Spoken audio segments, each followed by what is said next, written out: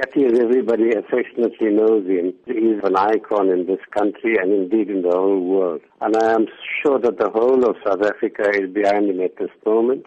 And they're all wishing him a speedy recovery, and so would many people all the world over, because he's made friends and he's got admirers, and he's hosted people at Robben Island over the years, and he's such a widely known person that I am sure everybody's keeping their fingers crossed, and it's been heartening to hear that signs are hopeful that he will make a recovery.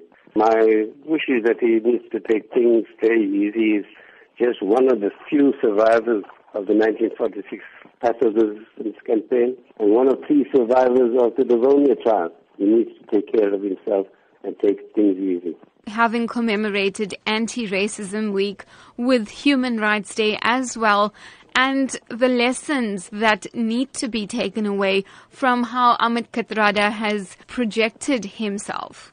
Even when he was sentenced to life imprisonment, always held the belief he was not going to be there for long. Unfortunately, it went on for 26 years. But he was always believed that his cause was a just one. He never gave up. One can see that in him right at the age of 87, he's still as active as ever. There are very few individuals like Kathy who were so committed to the cause of the Freedom Charter, and after 1994 to constitutionalism, the rule of law, placing the sun for all South Africans. He still holds that view. He will continue, I'm sure, to hold that view. And he's one of those persons I admire for the fact that he was able to distinguish between liberation politics and party politics. You know, in the time of the struggle against apartheid, those who belonged to the ANC, the attitude was my party, right or wrong. Kathy, once we reached the stage of achieving a constitutional democracy, knew that party loyalty didn't trump everything else.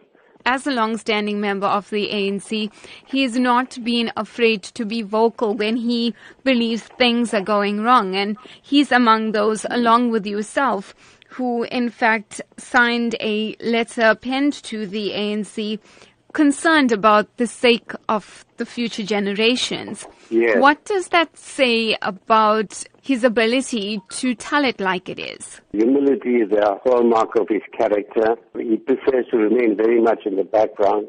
But when the time comes for him to speak out on what I'll call the excesses of the ANC, the misrule, he was never afraid to speak out, even if it meant breaking ranks. For me, the founding of the Ahmed Kathrada Foundation as a bastion in support of democracy, the formation of ANSA, the Anti-Racism Network of South Africa, all indicate that this is a man, despite having spent 26 years on Robben Island and at the age of 87, is not prepared to give up.